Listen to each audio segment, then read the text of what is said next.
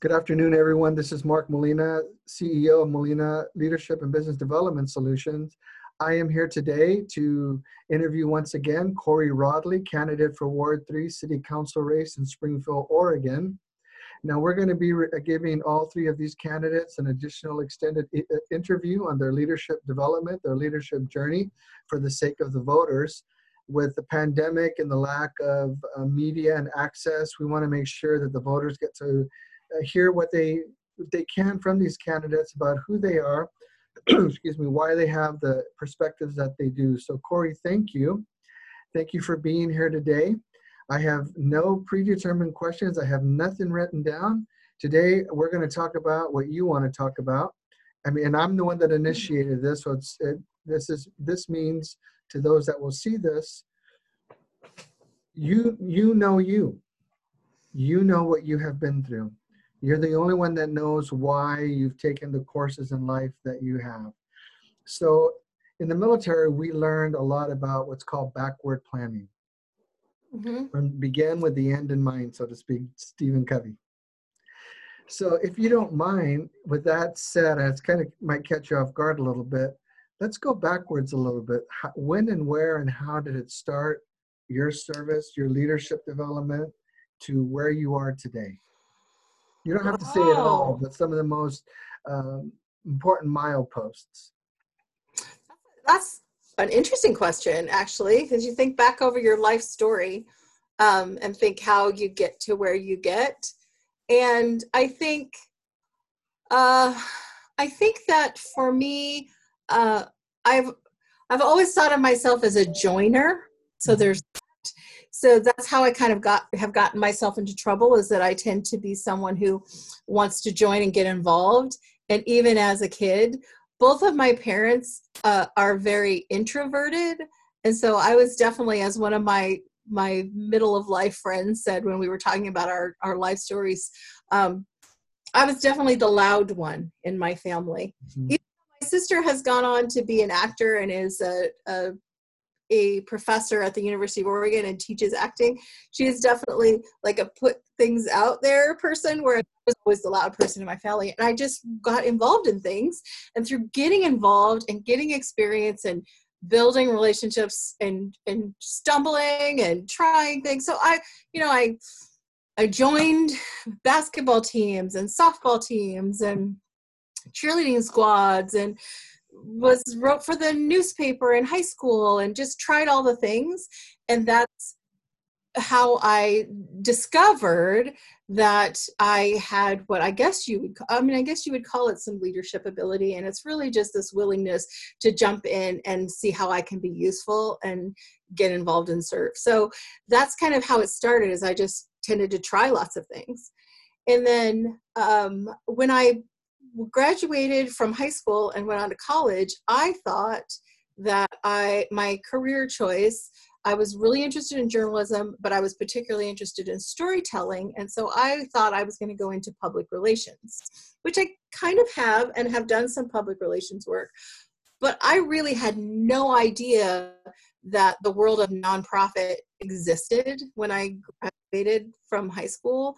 I knew that there were like, back in the day, that there were like soup kitchens or churches that did things, but I didn't know that there was like organized nonprofit as a way of doing work.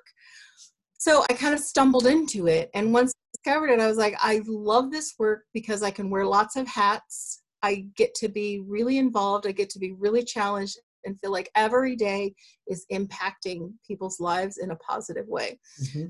But had somebody told me that I would be doing this work for 30 years, I didn't even know. In the 80s, it was the Reagan era. I didn't even know that you could do service forever. So that's kind of how I stumbled into it, and then just kept saying, yes, I could try that, or yes, I would be happy to be involved with that, or I discovered more passions about things and just got involved. So your degree is in journalism? No, English. English. Yeah, English. So would that, just out of curiosity, I don't know, would an English degree be part of a journalism degree? It could be. Yeah, it's a lot of reading and writing. I think that I think that it was a useful area of study for me. And it took me, I think I've told you, it took me 20 years Mm-hmm. because I started college and then I meandered and I got married and I had to go to work and then I was a single parent and it took me years to finally get through my undergrad. And so as I evolved, and when I went back in my mid-30s, I did a lot of minor studies in planning, public policy, and management because by then I had been working in nonprofit and I wanted to kind of augment my studies. But definitely there's a lot of reading and writing, which happens in an English degree. Plus this ability to, or this deeper understanding of just the human stories and the human Mm-hmm. condition. And I think that's probably what it has given me the most, is that I genuinely have this appreciation for the human condition and what we're all going through, and to be able to get that through different perspectives and even different like language, whether it's through the language of poetry or stories that have been translated from another. It's starting to understand. And if you're hearing noises from my computer, it's because things are coming at me still while I'm trying to chat. So you'll hear these little dings and it's all me. I'm sorry, but Okay. sending you things. That's okay. So let's talk about that real quick. Let's talk about 20 years to get your undergrad. That shows commitment. That shows devotion, married, having kids, working, still having the goal, having the hope, the desire, the dream to get a college degree, and understanding that life happens along the way. It's Mm-hmm. great when, for some that can go and finish, but there's a lot of us that have to have that cycle of life, those cycles of life, those seasons of life, where everything is happening at once and we're learning to manage and to grow and adjust and adapt and be successful while we're juggling all along the way. And so let's talk about that. I see those as a very formative foundational piece of your life of leadership, because a classroom does not teach you leadership. A book does not teach you leadership. A one-time experience can expose you to ideas or principles of leadership, but it is, in my estimation, and I believe a legitimate estimation, a continuum. It is a process. It is a journey. And I see that 20 years of all of that work and effort and life as part of that continuum of leadership development in your life. Looking back, what are some of the things you can clearly identify that helped you continue to grow and learn to become part of who you are today? So particularly in regards to my education, I think looking back, I now, and I think a lot of us do this, is we tend to, when we're going through something, it feels just like a burden. And I thought I was never going to get through. And when you look back, there are some real pluses. And so for me, since I tended to go in chunks, so I went right fresh out of high school. So I had that experience. I had about a year's worth of college as that experience. And then as a young married person, I went back and went to community college for another year. And then when I went back again, I was a single parent. And so I had these three very different experiences, which has broadened my understanding of what that looks like for a lot of other people. So we tend to think of, oh, the college years, but to be a non-traditional student in different ways and to go to different schools to get that has definitely given me this just broad understanding of how easy or challenging it can be depending on what your life looks like. And when I went back in my 30s, and now this will be recorded for posterity, and there's only a few people that know, I was working full time. I had kids at home. And so for me, the goal was like, I need to get this done somehow. And so there's one term where I was enrolled at the University of Oregon, and I also enrolled at Lane Community College to get some basics out of the way. So there was one term where I took 29 credits. Oh my goodness. Yeah, but it was pieced together. It wasn't like I was sitting in class. Some of those were online classes, which I couldn't have done when I first started in the 80s. So it was like just this focus of like, I can't do this forever, and this is all temporary anyway. And so my goals changed over time, which I think happens for us, where it starts out where you're like, I don't know what I'm going to study. I'm just going to take classes. I'm going to meet people. And by the end, it was like, I need to figure out how I can achieve this with my life the way it is now. And for me, and just my capacity, it was like, I need to just do some really intense, expanded, we're going to do the best we can for a couple of terms and live really hard, and then we'll be able to accomplish it. So I think that's part of that, what you're talking about, that leadership development, is that who you are at a certain time and the best that you're bringing to something at a certain time in your life is going to change over time, and you're find your capacity expanded. I used to tell my kids, the more you do, the more you can do.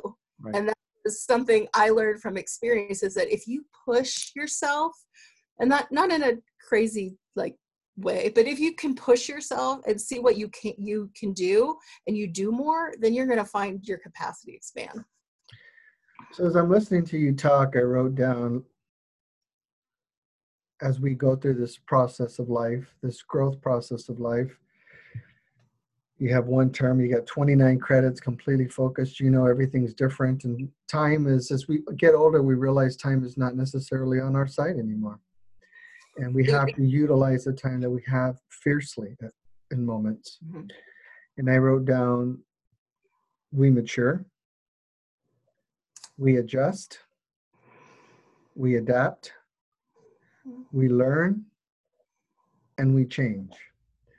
And I'm listening to you tell your leadership story, part of your leadership development over that 2 decades of growth and development. That is quite the trajectory to come into, from where you were to who you all of a sudden were aware of. This is who I am and where I'm at now. And now I've got to get this done. No more messing around. So with this new focus of 29 credit hours, 29 credit on one term, how did that go, and how did that propel you forward in your goals and objectives? So I think once I realized I could do it, and it wasn't, and the thing about doing something like that is like being really clear on what the goal is. If my goal had been to be a 4-point student at that point, I wouldn't have been able to do that. But my goal was to finish. And so I had to be willing to say, okay, I'm going to take these classes pass, fail. I'm going to have to take these online. I might not take my dream courses every term, because that's not the goal. The goal is to accomplish this, to move on, to get done. So I think that's part of what I learned, is that imperfection, right? That progress is very imperfect. If you're clinging to perfection, you're probably going to get stuck. And what I also learned is that that clarity of learning how to ask yourself, where is it that I want to be at the end of this? And I find that I bring this a lot to my work now that I didn't necessarily have when I was younger, where when people were getting stuck or were asking questions, one of the things that I will bring is like, where is it that we're trying to get at the end? Because otherwise, if we get stuck in process and trying to make that process perfect, we're never going to get there. And I learned that just through the experience, through the hard knocks of life, of realizing, yeah, perfection is not always progress. And that if you want to get to where you want to go, there's going to be compromise, but there's going to need to be a focus on where is it that we want to go. And we need to get really clear about that so that we can figure out how to get there. There's a book by, I believe his name is Thomas Stanley, PhD. He wrote the book called The Millionaire Mind. Oh. And in his book, he talks about, the entire book is based on leadership, growth and development, communication, and first generation millionaires. And what they went through in their success, their development, their training, their learning processes to get where they are. And that is one of the things that is stressed so highly, is that most of them were non-traditional students. Most of them were C and D average students. Most of them had very low GPAs, but most of them learned how to work really, really hard from growing up in difficult times or military service, and learning to have to plow through the challenges of life, as most importantly being able to effectively communicate and to get along with others. If you've never read that book, it's very interesting. I wrote it down. Yeah, Yeah. I read that book more than once, and it always impacts me when I read about, like, for instance, in that book, Martin Luther King Jr., he's told, don't go to college, stay home, be a pastor like your dad, you're not smart enough. So he gets his college degree, he applies for his master's, you're not smart enough, you're a C and D average student, go home and be a preacher like your daddy and your grandfather. He gets through the program. He applies for his PhD, same story, you're not smart enough, you're wasting your time, our time, go home and preach. But he stood up against the negative expectations, and with particular disciplines. If you read the book, he pressed his clothes every day. He polished his shoes every day. He made his bed every day. He did many simple little disciplines, and knew he was probably never going to be an A student, but he still wanted to complete his journey, and then look ultimately how his life ended up and his massive impact in the world. And so I mentioned those things because you mentioned you're a non-traditional student. And all of these other areas are building blocks of your leadership psychology, your leadership mentality, your leadership paradigm, the model of your individual personal leadership, how I see you. And I think this is critical for people to understand that leadership is not going to be found on a piece of paper, should I say a diploma. It's all of these other building blocks that make us who we are. So here we're talking about your understanding you can't cling to perfection. Perfection is not always progress. You knew what you had to do. You had some struggles, you had some growth, you had some challenges. You go back to school, you decided what you're going to get done. You took some amazing classes of public policy, planning and public policy, management. You finish your degree. What happens next? I just keep going. I never, I didn't like do graduation or anything like that. Because again, that wasn't the goal. The goal was like, I'm going to finish this, get this, tuck this in my bag and move on. Mm-hmm. So I kept doing the work that I was doing all along. I kept raising my kids. I just kept moving on. And so it still is, and I've never really thought about going back. I don't have any desire to go to graduate school because I became, again, so interested in doing work in the community and doing impactful, useful work. So it was a thing that like, okay, I'm done. And I let it go. And I said, so I don't know if, that's part of it too, is that I didn't even really, because I tend to think of myself as a pretty ordinary, average person. Mm-hmm. So it didn't even at the time feel, and it still doesn't. It's just like a thing that I did, and I moved on. And it was a piece to make sure that I had accomplished that so that I could move on with the other things that seemed more important to me at the time and still do. So, yeah. Well, I think that's a piece of effective leadership as well, is understanding that achievement is part of our learning cycle. But once we're done with that, for instance, with your college education up to this point, you've said, you decided to do impact work. You decided to keep moving forward, to keep going on, to keep making a difference. And I don't believe you have to go back to get a master's degree to be any more effective, to be any more decisive or any more critical to the work that you're doing. For some people, they may feel that's necessary, or maybe for the type of work they want to do, that is necessary. But I don't think it's even necessarily a requirement. But this is all part of who you are, your process to leadership. I think it's really compelling because we all have our different, society says what? Graduate high school, go to college, get your 4 degree. You're 21, so you better know exactly what it is and what you want to do. And you go out and get a job somewhere with good benefits, and you go on and you make money and buy a house and buy 2 cars and whatever comes next. But for the most part, that's not life for most of us. It is this 20-year, 1 foot in, 1 foot out, because we have responsibilities. It's not because you don't care. So you have this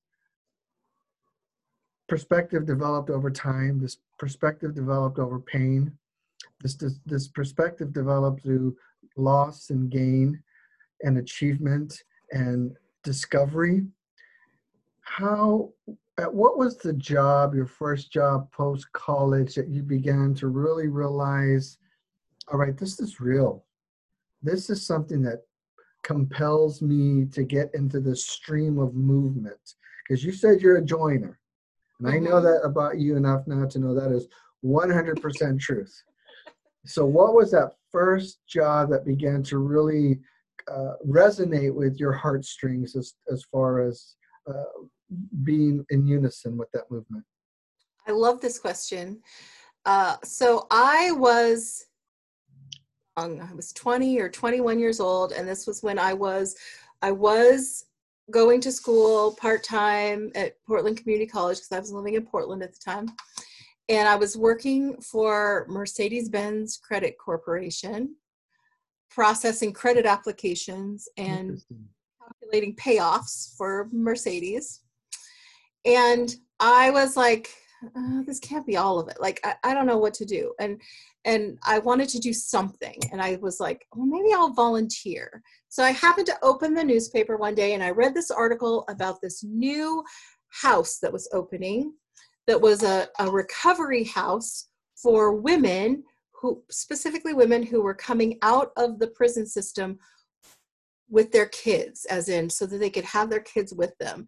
And they needed volunteers and they needed donations. And I was like, this sounds interesting. This is great. I was like, this sounds really interesting. This is the first one of its kind on the West Coast. I want to know more about this. So I was so young. And there's part of that thing when you're young and you just think you can do anything. So I actually went down there. I didn't even call first. I just walked in and I was like, what do you need? Like, I have time. I could, like, do you want me to buy diapers? What do you need? And so they were like, we could really use somebody to come and just help, like, watch the kids while we're having like AA and NA classes and things like that. And I was like, fine. I didn't have any kids yet. I'm like, yes, I will do that. So I started doing that, and it was such a different environment than I had been in. And it was women that I otherwise had not interacted with, who had had life experiences that I had no understanding of, because I was coming from living in the country down in Douglas County. So it started to open my eyes. And I realized that I was never going to be a social worker, that wasn't the personality that I had. And yet I was really drawn to kind of the business of how it's important. Became important to me that they figure out how to stay open. That was really it. So, and I was like 20, 21, I'm like, you know what, let's raise some money. And they're like, you go raise some money because we're saving lives. You go raise some money. So I was like, I'm going to take this grant writing workshop out at the community college. So I did. And then I'm like, I'm going to write a grant. And so I did. And then the grant got funded. And I was like, all right. And I was like, we should have an event. We should partner with, at that time, my mother-in-law would go to the symphony every week or whatever it was. And I'm like, we should partner with the symphony and have an event and raise money. And so we did. And so I started being like, well, this is fabulous work, because I'm able to do things that I am fearless and interested in. And it is being impactful, and it's not just lining someone else's pockets. We're able to, like, keep the doors open and help these folks, or help provide an environment where people can do the work so that they could be reunited with their kids and they could stay sober and they could work through that. So that was my first job. I mean, I had no idea that any of that existed. I was young enough to think that I could do anything, and had some early successes. So then I just wanted to get better at it. I think effective leadership, legitimate long-term effective leadership, has to have a sense of appreciation for the world around them, and for those that are diametrically opposite, even maybe opposed to who they are. And I learned in the military, I was from a small town in Texas when I joined the U.S. Army, and I had no real exposure to anything outside of Texas life, Texas culture, Texas upbringing. And I found myself exposed to people from all over the U.S. and even many people from different countries. How, here you are, this country girl out of Douglas County, Right. Yeah. and now you're in California. You're working for this organization, volunteering, taking care of kids around these women that their lives are completely foreign to you, fresh out of prison, doing NA, AA, but they love their kids. They're trying to get on their feet. What did you learn about your ability to appreciate the differences, to respect the differences, and to understand this dichotomy of life and living? You were so different from them. What was your growth process like in that?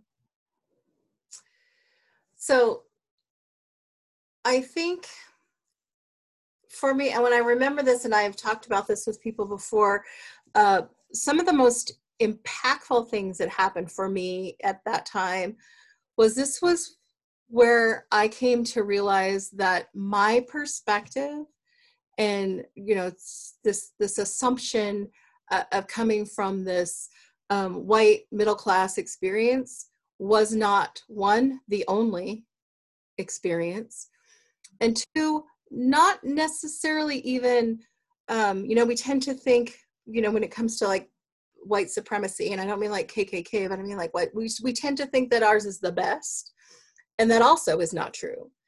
And this was my first experience of realizing that that people had no idea who I was, nor did they necessarily care. So, I mean, that might be similar to an experience. I was not in the military, but it might be similar to that, where, they don't necessarily know who I am, and they have absolutely no reason to trust me. They have no reason to trust me with their kids. When they see me, this was my first beginning understanding of, when they see me, they're seeing this young, sheltered white person who is not necessarily someone to be trusted with their kids. And at first that was, and that, I mean, that's just the beginning of a little bit of mind blowing compared to other experiences I've had in my life that have forced me to decenter myself and my experience. That was my introduction to that.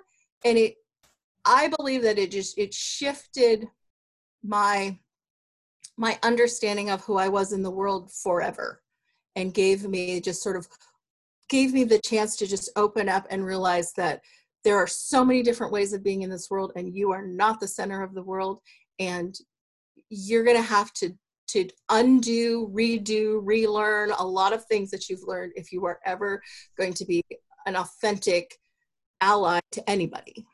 Mm-hmm. So what did you come to learn or appreciate about the life struggles and or the life stories of these ladies and what they were coming out of and going through, trying to get reestablished? And this is a big deal. If you're elected to Ward 3 City Council, you're going to hear from and have exposure to people from all walks of life, all different kinds of economic backgrounds, education backgrounds, social struggles, post-incarceration, post-addiction. How would that kind of experience? What did you learn from those people, the ladies, their stories, and how did that affect you in your paradigm?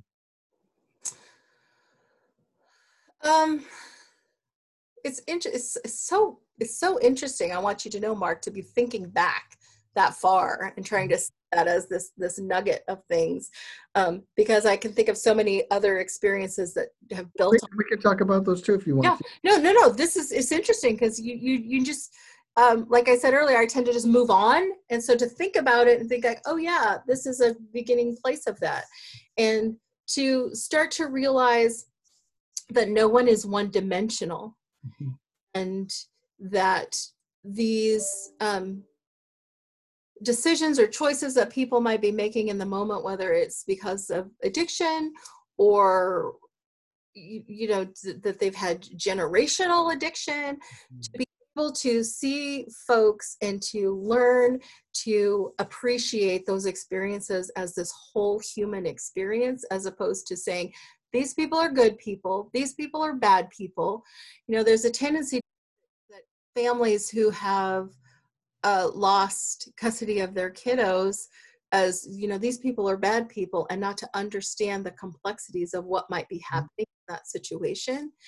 And to see just firsthand at such a young age how hard, and this is something that I have just built on this understanding of, it is very, very difficult, and it is hard, and it takes a lot of skill to navigate poverty and to navigate these situations that some folks never have to deal with. So we tend to say, oh, those folks they're not doing their part or whatever, as opposed to not really understanding. And this was the beginning of my understanding of what it takes, and the deep skills that it takes to navigate when you're having all of these hard situations and all of these hard life things happening, that it takes just this deep skill. So that's one of the things that I came to have nothing but appreciation for. And I continue to have this appreciation, and having worked in basic needs and having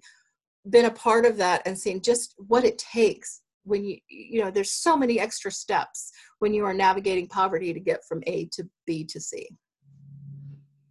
That's a big term, navigating poverty, because that's not always necessarily poverty of finance, but it could be the poverty of the spirit, of the mind, of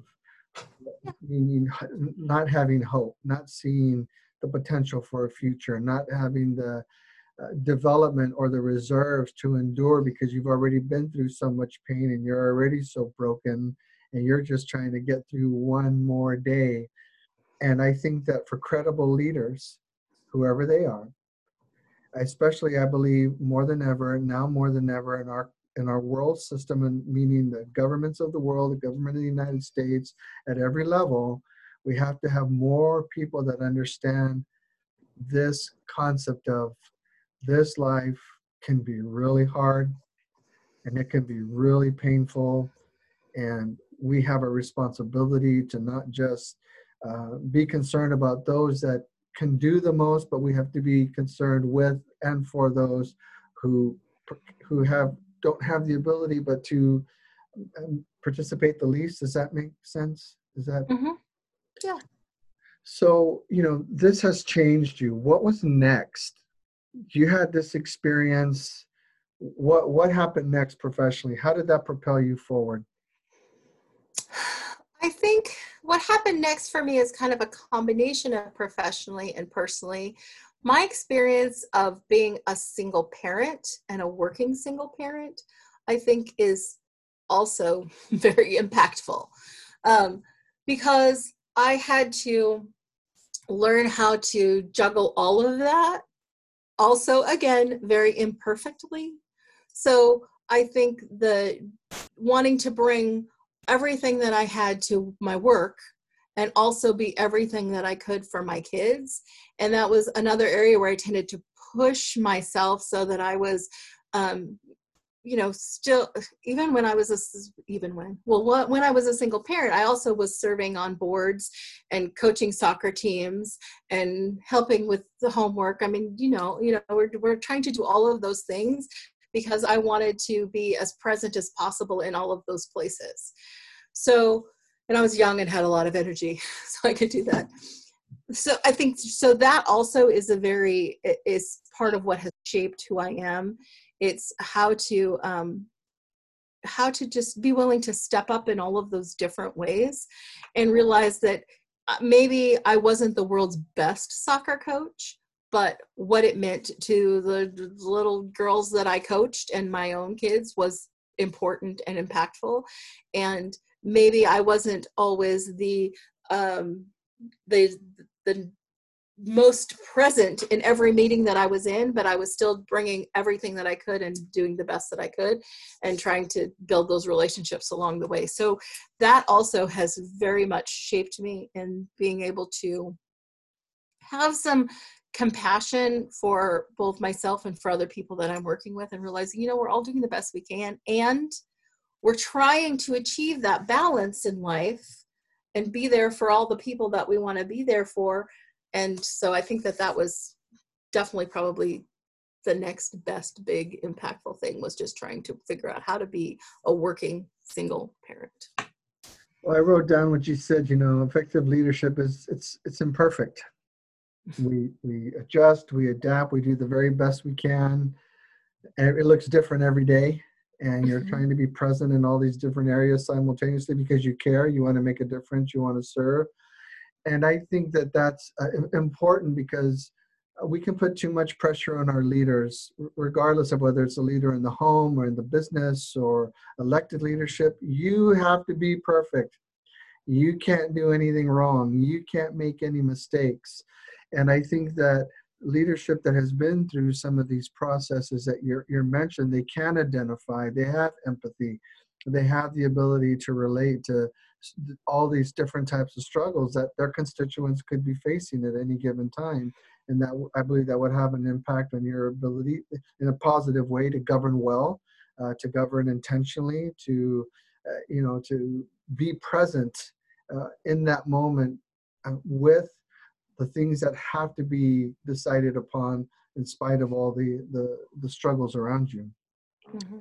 What about, let's talk a little bit about your professional development. Let's talk about that journey of positions, organizations.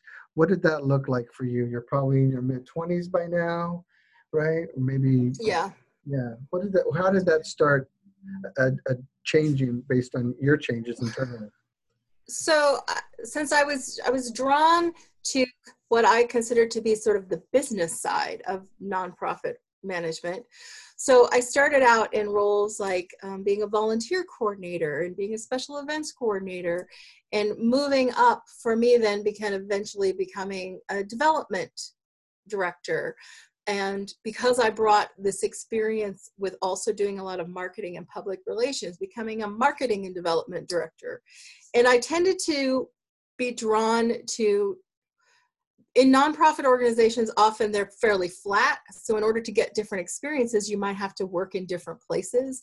And also because I was a joiner and I was interested. So I tended to work in human services, and I also worked with some performing arts organizations. So I was able to build this vast experience before I eventually felt like I was at a place in my career in my 40s where I was ready to take on more leadership. And my first job as an executive director was working for CALC, or Community Alliance of Lane County. And it was a way to bring all sorts of different things together, along with the sort of passion that I had for making community change. And then from there, it was like, okay, we've done this work. What else is there that we can do to kind of augment that? And more public relations work. I became very interested in, and I still am very interested in, mission-driven small businesses alongside of nonprofits, because I think that there are various ways that we can do really great work, and it doesn't always have to be in a nonprofit. It can also be through a business that's just very passionate about particular issue areas. Your business is one that's like that. And so I became very interested in wanting to learn more about that side of business. So that's been sort of the trajectory, is it's kind of always been on the business side, but I really needed to have that reason. Like, wanted there to be a reason. Why are we working so hard? And if we're going to raise money, or we're going to create programming, I want to know that it's changing people's lives. So you're doing some work, I believe you're chairman of the board for, is it the Tri-County Chamber of Commerce? Is that right? Yes. So that then resonates with what you just mentioned for you, the small business. Talk to us a little bit about what you're learning about business and management, and helping move a Chamber of Commerce successfully integrated with its local government to meet those economic needs of a community. What's really interesting and fun about the Tri-County Chamber of Commerce is you're actually working with its Junction City, Harrisburg, and Monroe. And I think I said before when we've talked that eventually they're going to kick me off because I no longer work in that area, but they're letting me fill out my service as president of the board of directors. And is that you're working with 3 different communities. Mm-hmm. And 3 different and similar. So, every municipality, every city has its own kind of style of government, and some are more pro-business than others, more involved with the chamber than others. Here in Springfield, our Chamber of Commerce and our city government are really entwined, and our Springfield Chamber of Commerce gets involved in political issues. It doesn't necessarily happen in an official way with the Tri-County Chamber, but that's not to say that in a small community, everybody's not wearing all kinds of different hats. One of the things that I've loved about that chamber is that it's a combination of such interesting and different businesses. In a rural community, you have businesses that are manufacturing businesses, you have restaurants, and you also have people who own manufactured home communities or are farmers or farming equipment. And so you have people with a lot of different styles of businesses. And I think that has been really interesting to me to see, to be a part of that. And it's on a smaller scale, but it's just like with the Springfield Chamber of Commerce, a lot of folks who get involved in the chamber are also joiners, particularly the ones who are involved. And so they wear lots of different hats, and they might also serve, they might also serve on the city council, or they might also serve on the Grange board or other ways.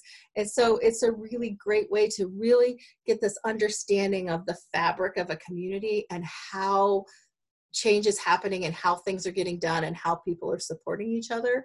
And I think that one of the things that we don't often think about when we think about the business community, which to me is really, we're all parts of all of it, is we don't think about how it's that fabric of people that are all providing services and helping and supporting each other. And when we talk about, shopping local and supporting local, that's really what that's about. It's about understanding that, when we buy our stuff from the hardware store, or when we buy our food from here, we're supporting jobs and we're supporting people. And that sense of connection and kind of working towards the economic prosperity of a region is just, I find it to be really inspiring, and it's just a part of something that I care a lot about. You talk about 3 different cities, a rural community. I have a hard time saying that word, rural community. Rural. Yeah. Manufactured homes, farmers, manufacturing, farming equipment. That's a pretty dynamic picture of really what a great part of what the Oregon economy looks like at the state level and also locally. How would that help you if you're elected to Ward 3? How would that help you? Because you're already on the budget committee, so you know what the dollars look like. This is going to be post-pandemic if you're elected. There's going to be a lot of hard decisions to make. How does your awareness of the rural surrounding communities that have an impact here, can have an impact here, how do you think that would help you as a leader and in this situation? I think, and this kind of comes back to what I was talking earlier about the appreciation for stories and the human experience, because I think even though we think of Springfield as an urban area, we have this vision and we have this story that we tell ourselves about who we are, being a timber community. I've heard many of us, and probably I have said it too, talk about the small town feel. So, and the fact that I grew up in Douglas County and I've been grew up as part of a logging family. So I think that our identity of who we are gets woven in with the reality of what our economics or our city looks like. And I think it's important to kind of hold both of those together, because it definitely influences how decisions are made. It's part of why we've spent money working on a parking garage built out of wood, because we have this identity and this mythology of who we are as a community. And I think that the reality of that experience in a rural area and understanding how to hold that and also how to just have real conversations about what's really happening, right? In terms of like, how are we really spending money, and what are the real necessary businesses, and what are the real necessary core services, and to be able to pull that apart, all while we're kind of honoring, yes, this is our identity, and this is our history, and this is who we think of ourselves as, but this isn't necessarily the future, and this isn't necessarily where we're really going to make money. So I don't know if that was a clear way of saying that or not, but I think that, and the other thing that I've learned working in a rural area and being part of the Chamber of Commerce in a rural area is, we can't make assumptions about what the business community is. Because we want to say the business community says this, and we do this here in Springfield, the business community all feels this way, or the business community is politically aligned this way. And we can't make assumptions about that, because we're all individuals and we're all different, and we don't all necessarily think the same. And I think it's important for us to keep that in mind, that even though it may appear that there's this unified voice called the business community, we're living in the community and we have different ideas and opinions too. Yeah, I think if anyone would ever visit the Springfield Chamber of Commerce Board of Directors meeting, which I'm on, and they would see those differences manifest quickly, and how we're not afraid to really involve ourselves in the incredibly intense conversations that are required, and trying to get to the heart of different issues. And I think that that's important. I think that whoever the leader, whoever's elected in Ward 3 is going to need an amazing amount of courage. It's going to need an amazing amount of ability to understand the differences of pre and post-pandemic, and pre and post-pandemic economy, pre and post-pandemic budget, pre and post-pandemic psychology of the city, of the citizens, of the business economy. They're going to need an ability to be fluid beyond their wildest imagination, in my opinion, to work with a system that will be unfolding incrementally as it responds to what has been lost, the adjustments that have to be made so that we can move forward with positive gains. That doesn't necessarily just mean revenue. That means all areas of the community as a whole. So we have about 10 more minutes. Talk about your work with the United Way, your ongoing exposure as a leader, or any other positions of leadership that you've held that formed and fashioned your paradigm. So that's also a really great question, because, and I think, as I said before, that I think of leadership really around service, but I also think of it in terms of collaboration and relationships, because no one of us can do anything by ourselves. Just what you were talking about of that sort of flexibility and fluidity that we're going to need coming out of the pandemic.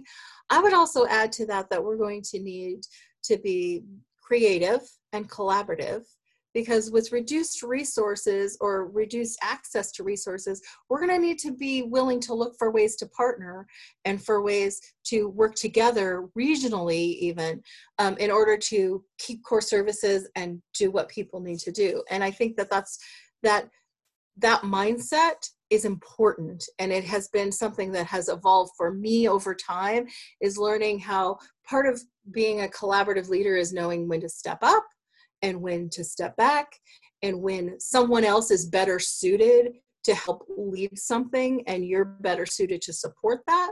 And when someone comes to you and is like, I need you to take the lead, to be willing to step into that. And so that kind of collaboration, I think, we have an opportunity for that in Springfield, and to do more of that. And that comes from like building really authentic relationships.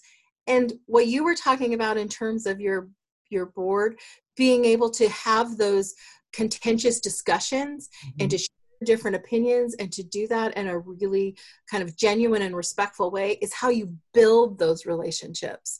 And that's how you build really true collaborations, is if you're able to say, you know what, I do not agree with you, and let's talk about why, and let's get to a place where we do agree so that we can push this forward together. And I think those are some of those communication skills that you were talking about that we could really use coming out of this, because we're going to have to be creative and collaborative, and we're going to have to just be willing to like roll up our sleeves, look at different ways of doing it, and maybe shake loose some of those ideas of who we thought we were going to be, because we're going to look different. I spent a couple of years on the United Way Board of Directors, and one of the things that I appreciated about that experience was the amount of experts that they deal with on so many different issues.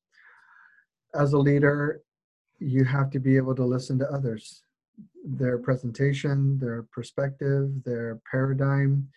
I like what you just said a moment ago. You might not always be the person to be the lead in that particular setting, and you have to step back and say, you have more capacity to do this than I do. I will support you in this.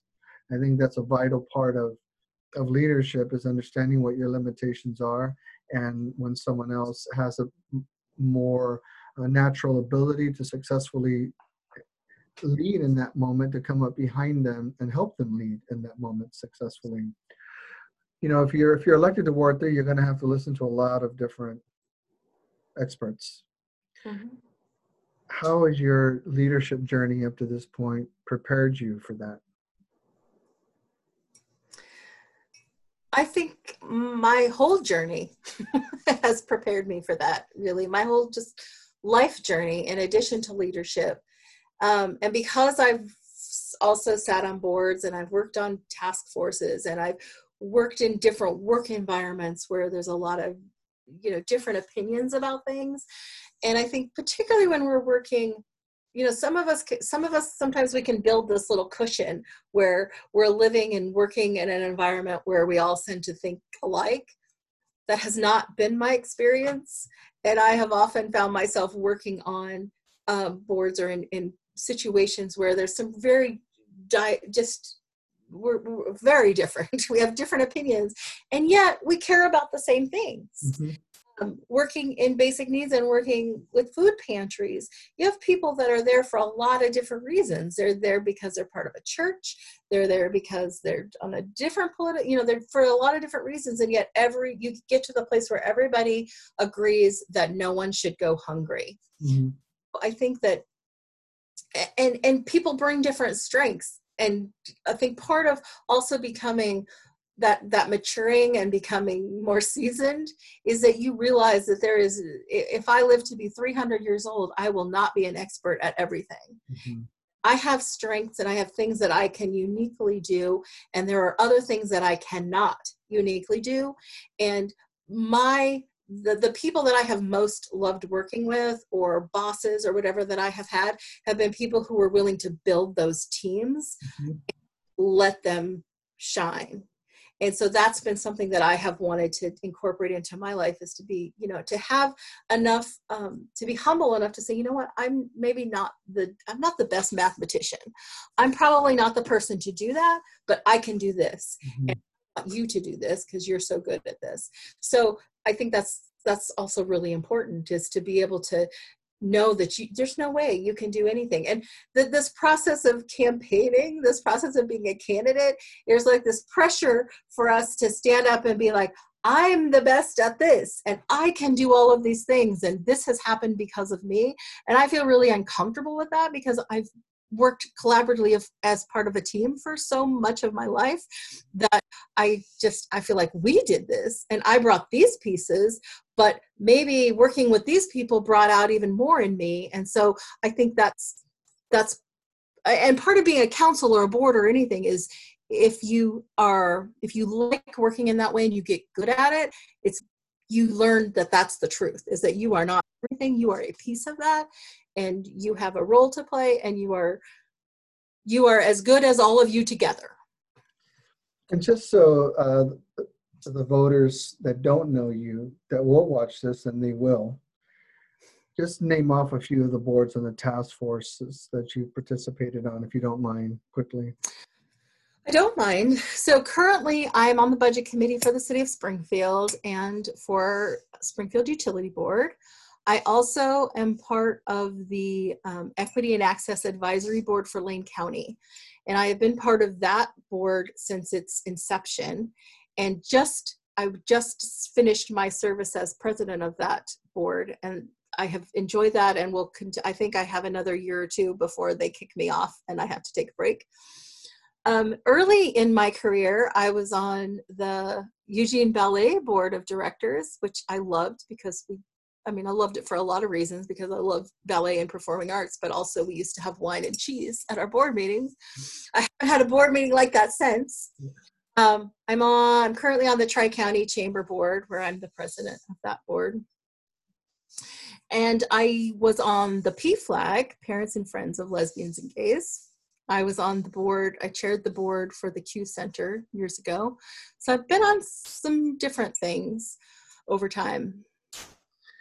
What would you do if you're elected to Ward 3 City Council position? What would you do to help develop the next leaders for the city, potentially for city council, for different subcommittees for the council? What actions would you take to help that process take place? I love this question because I'm working on this in my day job, leadership development, and particularly working on sort of diverse leadership development. So I get to talk about it because I've been working on it. I think that we have some room for improvement because we tend to say, oh, look, we have these committees and we have these opportunities, just come beyond them. Well, first of all, there are barriers to people being involved with them. So I think that it is important for us to start to look at the structures that we have and say, is this the only way to, are committee meetings and board meetings the only way to have civic engagement? Or do we call people on the phone and we just have done these things the same way forever. And I think it's time for us to unpack those structures to make them more accessible. And I think that instead of expecting people to come to us, which some people do, and people probably like you and I are like, we join the things and we're like, what can I get involved with and how can I do it? And we know how. We need to build relationships outward and going to, because there are leaders in all sorts of communities, all sorts of places, and there are people who are, involved in PTAs or involved in, citywide Mecha. There are people that are doing all of these great things, and we're like, well, why aren't they coming to our meetings? Well, why would they come to our meetings, first of all? And so if we're building relationships outward and we're going and we're supporting and we're encouraging and we're actually, again, it comes back to that sort of decentering ourselves. Mm-hmm. We're going to start to create this flow of different leaders, and they are going to, and we have to be willing to step aside and share that power, because that's the other thing is we'll say, let's bring one person in, and then we never make room for them to really participate authentically. So we're going to have to sort of tear things apart in order to make room for some different ways of making decisions. If you're elected to Ward 3, one of the things that I would just like to see from the city overall is a leadership development training program for the future leaders, for potentially city council, for potentially to run for mayor, for these much needed subcommittees that they get their input from as they help manage and help govern and help lead. There's a lot of subcommittees for the city in different areas, and I would like to see some form of program, an initiation program, if nothing else. Who can we go out to? Who's making a difference? Who do we know personally and that are in different ways involved in the community? It could be just a little league baseball coach or something like that, mm-hmm. who is serving, and they have this preparation phase. I think that's important. I think that's a serious consideration. And I think there's room to build on that for some mentorship, really, because I know that I have benefited from people who have mentored me and have sort of helped along the way. And I think, sometimes going to a budget committee meeting and not knowing what's going or how things are operated or meeting management can be overwhelming. But if you have an ally and you have a mentor and you have somebody who's helping to move you into that, that can also be really helpful. Yeah. Just from all my years in the military was all about the next leaders that were coming up, getting them ready, getting them prepared, making sure you have a full spectrum of involved, concerned individuals who are ready for that next advancement, because the military mission depended on that. And so I've just always, I see it's just my, excuse me, my personal paradigm that I'd like to see that pool of leadership development. And I know the Chamber of Commerce has their leadership program. I know that. And I know they have their short-term leadership program, and those are great. I've been through the leadership program there. But, I would just like to see a thoughtfulness, a thoughtful approach by city government, elected officials to have some kind of implemented development or mentorship, if that's the best word for it, towards developing a pool of people that they can begin to develop and take an interest in and get them ready for what's next for the future down the road. And I think it's an opportunity for us to, as you and I talked about early on, to expand what we think leadership is. Because we can, people might have these blinders or this antiquated idea of here's what a leader is, and to expand that is what's going to really diversify and bring such energy to our future. Yes. All right. Well, that's an hour, Kori, and I want to thank you for today. I hope that you feel that it was fruitful, that you were able to tell your story a little bit more for the voters, for the people that don't know you, and for the people that think they know you. Maybe they'll hear in this things that will be news to them for the first time, and their appreciation will grow of you, and your relationships will get stronger. Just as a member of Springfield, the city of Springfield, business owner, homeowner, I want to thank you for your participation in the electoral process, for making yourself available, for getting in the process of engagement to represent the citizens.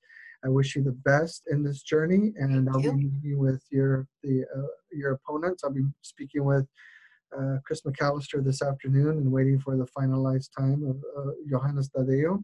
And so we want to give the community a better look at each one of you individually.